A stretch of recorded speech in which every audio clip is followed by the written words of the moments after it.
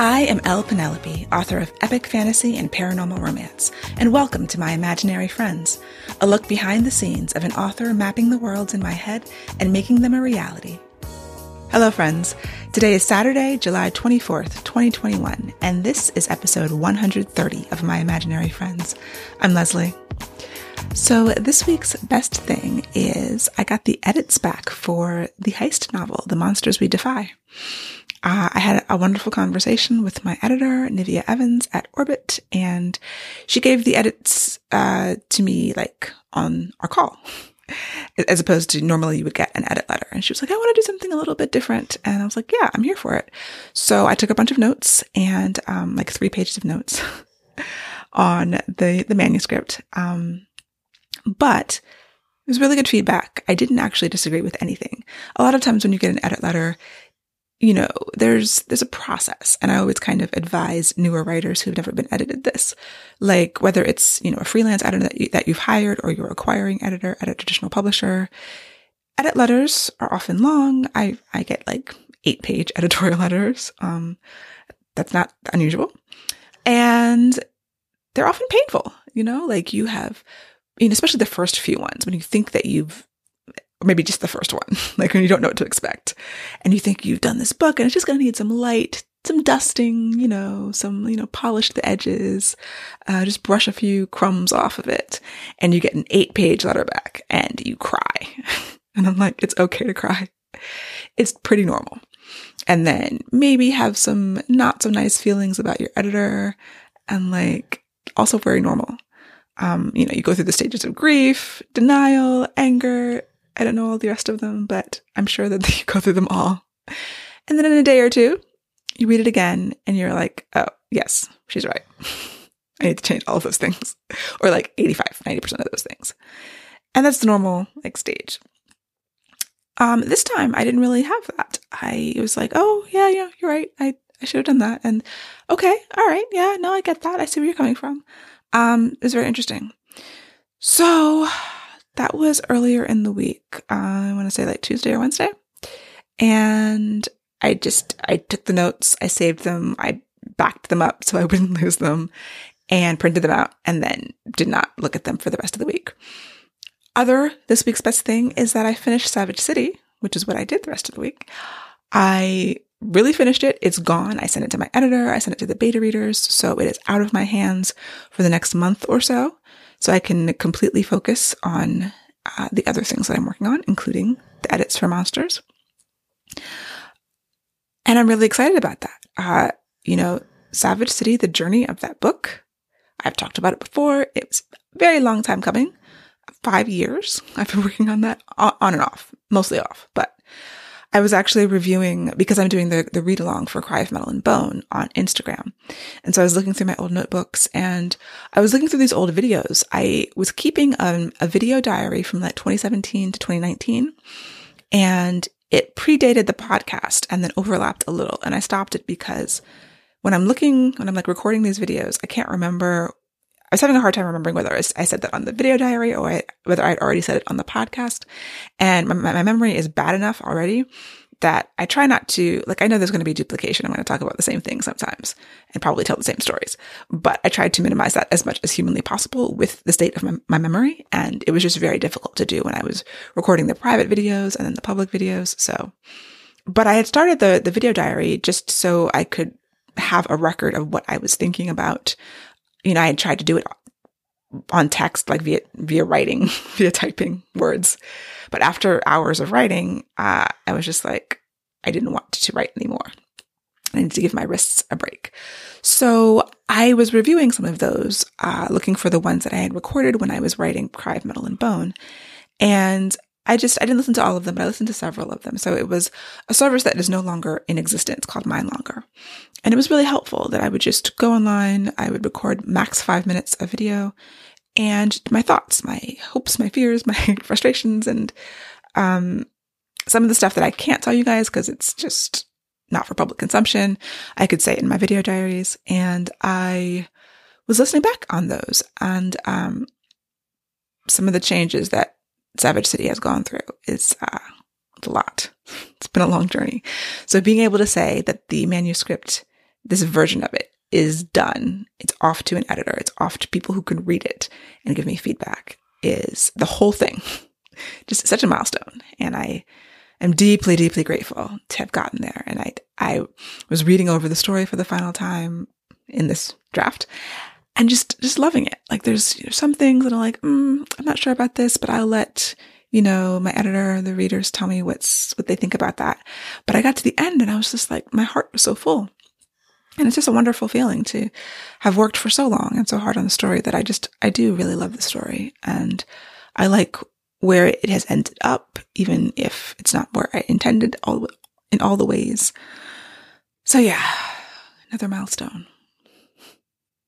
Also, I have the idea for the second Orbit book. So it was a 2-book contract, 2 standalones. Had no idea what book 2 was going to be. I had some other ideas at first that I think are still good ideas for the future, but this next book is due next June. And I just didn't feel like with the other projects, I had enough mental time to devote to something completely brand spanking new, which is what this other idea was.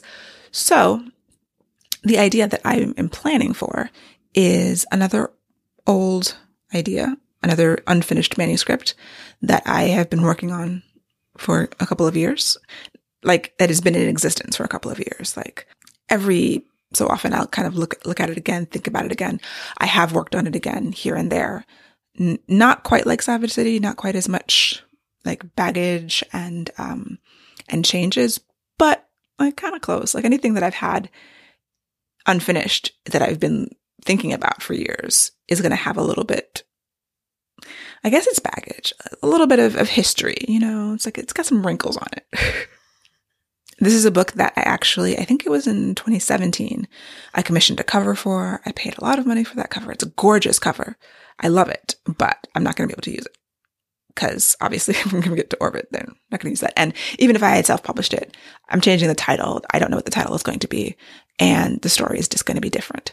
But my heart weeps for this cover that is so gorgeous that I don't know. Maybe I'll be able to use it again. I can always get the cover designer to change the words on the title for some future thing. But for now, it is a new old idea radically being changed. I'm changing the time period of it. And so I'm starting idea generation. I have not given it a notebook yet. I just have some notes in a text file in my head, but I do need to assign a notebook, get a folder for it. That's like the beginning of my process for starting a new book. And yeah, not much to say about it yet, but it is a paranormal thriller. It started out as YA way back in the day, and it's not going to be YA anymore. I'm going to age the main character up a little bit, but I am excited about it. Speaking of starting new things, I'm going to link to Sarah Cannon's Heart Breathings video where she does a whole video on her process of starting the 12th book in her series. It's the last book in her series. I forget the name of it now. It used to be the Peachville Demons series. And I read the first 6 books like years ago. And she took a lot of time off in between books for personal reasons. And she talks about that in the video. But her process for starting a new book is just very her. Like, so Sarah Cannon, she writes paranormal, YA and other things too. And she has this Heart Breathings channel because she's a big planner. She's like into the whole planners, washi tape, all those things. I talk about her a lot because she does the HB90 quarterly planning method. And so she's very into aesthetics and like pretty things and pretty tape and making things pretty good. That keeps her interest up in it. So she has this very elaborate routine of creating, custom notebooks and planners and decorating everything and things that I just don't have the patience for, but I appreciate watching her videos on them. So I will link to that. So for me, the process is to start a new notebook. I use the Moleskine Kai Hair journals, different sizes. This is like the big one. I usually put stickers on them, whatever stickers I happen to have around. And then I get a folder to put all the worksheets and papers that I print out, notes, synopses in them. These are just like, I use Staples folders, the sort of poly plasticky ones. I'd been using more of the paper folders before, but they get pretty raggedy pretty early. So folder, notebook, start. That's it. No decorations except for the stickers. And I add more stickers as I go through the process. So a notebook might end up looking, very sticker filled. Lots of sticky note tabs for various things I need to go back to in the notes. I create text files a lot of times. So I'll go back and forth between writing notes by hand and writing notes in BB Edit, which is a plain text editor that I use. So I don't have to think about formatting in Word, bold, italics, bullets. That's too much for me. I just want a text file. That's my process. And I go back and forth and, yeah. So I kind of don't want to start much, but I've been having ideas. I don't want to start because I'm still working on 3 other things at the same time. So we've got the edits back for The Monsters We Defy. Edits for Savage City will come back in August. And I'm still doing the plot for the 1830 story. That should be out of my hair this week. I have a good outline. I'll be tweaking it. I don't know if you can hear Sherman snoring. Sorry if you can. He's noisy today. So I've got this outline. I've been tweaking it, and I'm going to send that back for feedback this week. So after that, I will focus most of my attention on The Monsters We Defy. And then starting the process of the idea gathering, making some notes. I don't really want to commit myself and my brain to this 4th thing until something is done, until Monsters is done and probably Savage City is done, which will be within the next couple of months. So yeah, that's what's happening right now. So far, things have been going really well, I guess. This is an up period. We'll enjoy it while it lasts because I know how fleeting they are. But at this point in the process, I'm not in the midpoint or at the end of any manuscript. And so, yes, life is good. I'm happy. A plotting thing that has been helping me as I plot this 1830 story is from the Plot Whisperer book. And I had used it in Savage City and I was like, oh, this is good. So I basically am mind mapping the themes. So creating just a chart where I list the themes all around and put them in circles. And then in the middle, once I've kind of written down everything I think is a theme, then I kind of come up with a thematic statement of the book. So some of the things on this mind map are friendship, debt, style versus substance, jealousy, greed versus generosity, isolation, free will. And so the thematic statement for this new story is that community and personal connections can overcome obstacles. And that's sort of my grounding statement. I'm going to put that on a note card and put it in the front of my note card box for this book. And so when I get stuck on something, having that theme is helpful so that I can make sure everything really is leading back to that and to the main character arc, which I'll also put probably on an index card. And that process really did help in Savage City. And as I'm working on the plot and trying to figure out, okay, exactly what happens, what are the pieces, putting this puzzle together, making sure that I'm clear on my thematic statement as a grounding device is really useful. And I like that exercise. And so, yeah, incorporating more and more into my process. The other thing that's really helpful in plotting is this quote that I have on an index card from Lisa Crone from the book Story Genius. And it says, it's the constant laser beam focus on your protagonist's story-specific inner struggle that will keep you from allowing surface storylines to hijack the story you're telling. And I've added this to my pile of resource note cards that I keep front and center because that helped in Savage City a lot too. And in this story, so I want to, when you have these possibilities, anything could happen in the story and you're plotting it and you're like, well, how do I narrow it down? How do I keep it grounded? Laser beam focus on the protagonist's story-specific inner struggle and also the theme. And those two things should be connected. They're kind of the same thing. Yeah. So I just had breakthrough on this plotting that happened this week. I turned the corner and everything started falling together. I still do have one part of it, one thread that I'm still working on this week, but yes, the goal is to get it complete in the next few days and sent on its way. I am subscribed to a newsletter from the Kristen Nelson Agency, Literary Agents. And there was an interesting article that came, I think, this week. And it's a blog post that I will link to, When the Author Dream is No Longer the Dream by Kristen Nelson. And it's sort of just like about authors who stop authoring. I don't know if they stop writing, but they stop writing for publication. And it's something that I don't think people talk about enough. My agent, Sarah Megabo, she has a certain number of clients that she has in mind that she wants to be her stable, for lack of a better term. And one time I asked her, I was like, oh, that sounds like a lot. I think her number was like 50. And she's like, well, not everybody is as prolific as other people. Some people stop writing. You know, I've got several clients who they had that book and then they're not really doing anything. And maybe they'll come back in 5 years and they'll have something. But so having, a roster of 50 clients is not like every day it's 50 people I'm dealing with. And sometimes people go away and don't come back, And so this article is just like some of the reasons why authors stop pursuing publication. Some are one book authors. Some people just get burnt out on it. Some people have great success and know that they're not going to match that again, which is kind of sad. And I think that Elizabeth Gilbert talks about that in Big Magic because, she had Eat, Pray, Love, and she knows that she's never going to have another book that big. And I didn't listen to all of Big Magic. I listened to the beginning of the audiobook, but she talks about that. And I think that's, that's real, like one-hit wonders. A lot of singers who are one-hit wonders kept singing. I think they knew they were never going to get as big, but sometimes I'm sure that they stopped and some of them kept going and they're just doing their thing. So sometimes your career runs its course and you stop. Some people are uncomfortable in the spotlight. Some people are uncomfortable with the industry. In the article, she talks about there are, authors of color who just get tired of all of the foolishness. And the changes that have been happening in the industry, especially over the past 5 years, are just too little too late.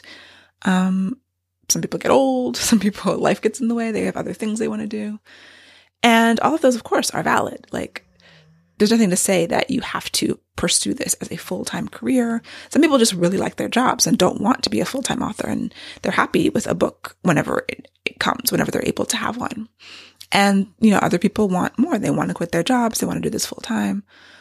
So, yeah, I just think that it's something people should talk about more because so much of my focus is on authoring and publishing and all of that. But when I was looking back at those videos and some of them, I was trying not to be too depressing, but sometimes I was recording when I was just in a bad place. And there was one where it's just like, why am I doing this? I was very stressed. I was sick. I was on the verge of burnout. Those deadlines that I was under were very difficult. Writing books as large and as complicated as I was on those deadlines with work was very difficult at times. And, I was watching this video. I was just like, I'm wondering if this is worth it. This dream that I've had. At what point do I determine that it's not? And, I got through that and I'm still excited to be here and tell stories and write and be in the publishing industry, with the ups and downs. But there might come a time when I decide that it's not worth it. And when I decide that the toll is too great, or maybe I stop having things to say. I mean, I can't imagine that. I've such a long list of potential book ideas and with more coming all the time. If I get too tired with traditional publishing, I'm very happy to self-publish, but self-publishing is difficult and expensive. And if it becomes not worth it, if you're not making enough money to make it worth it, to make the expense worth it, then yeah, there's all kinds of reasons why you would want to stop.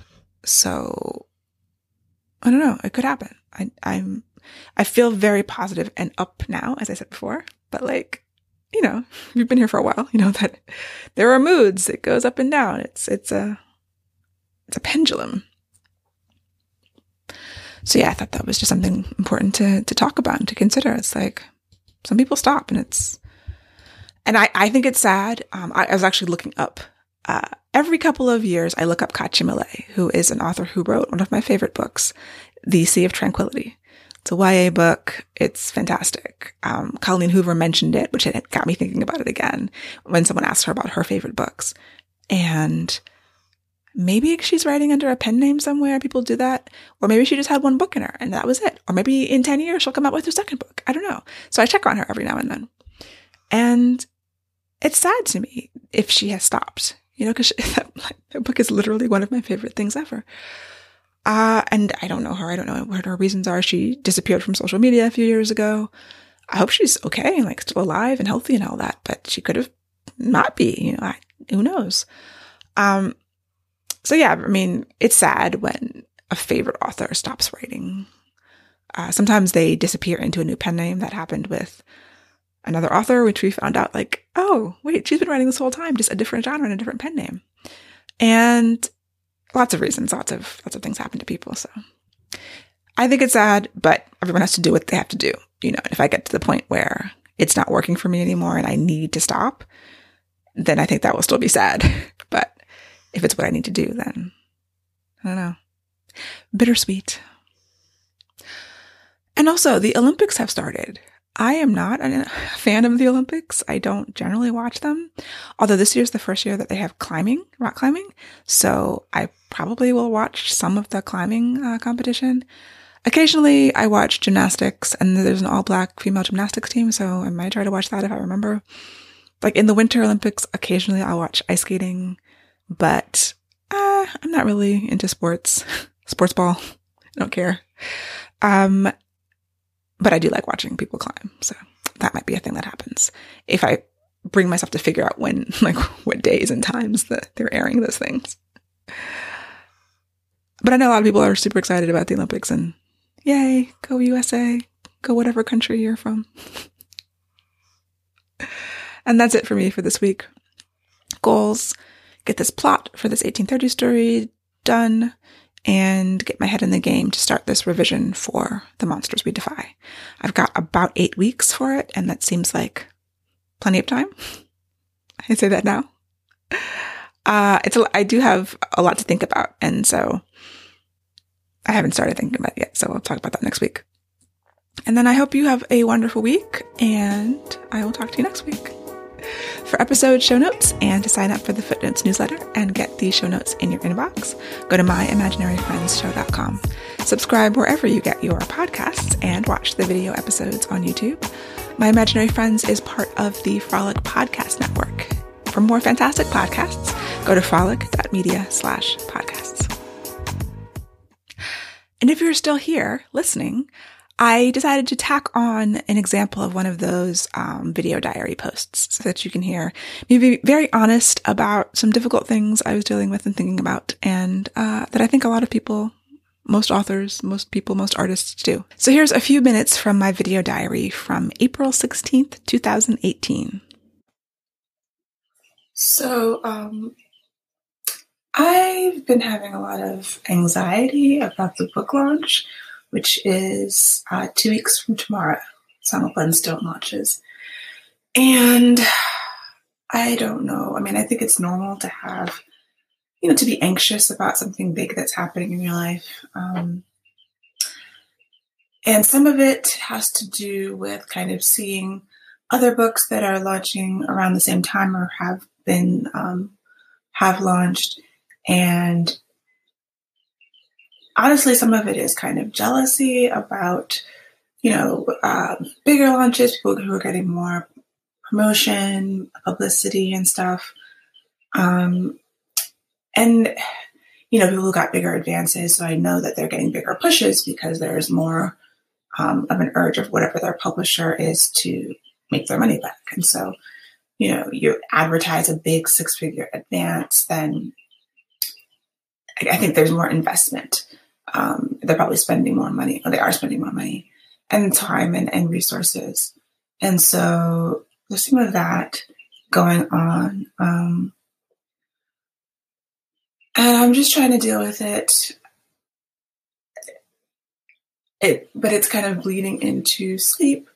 And some of it is also just fear. Okay, regardless of promotion, push, whatever, Because my book, I do have a publicist, and some people don't even have that. Like I have a lot of things that I know other authors don't get all the time. So there's an element of gratitude that I'm trying to, use to fight that sort of comparisonitis, as Joanna Penn calls it, which always creeps in. Like you're always, because most of my feeds are authors and book related, you're seeing, oh, so-and-so got a review here, or they're doing these blog posts, or they're doing this tour, or they're doing that, this and that. And I feel like I'm not really doing anything. I'm going to be doing some blog posts, but, or they're getting a pre-order campaign, like a pre-order contest thing. So there's all kinds of things going on in my head. And some of it's just fear. Like, okay, so I am getting some things. Is it going to be enough? Is the book going to sell? Is it going to earn up my advance eventually? Hopefully sooner rather than later, hopefully at all. And will all the books come out? I still have this thing in my head, like, okay, something will happen and then they'll cancel it. So all the books won't come out, when they bought 4 books. And, there's just a lot of things happening. So it's a lot of heaviness on my heart about it. Even as I'm excited, it's like I don't want to be too excited because I don't want to be disappointed if it doesn't work out.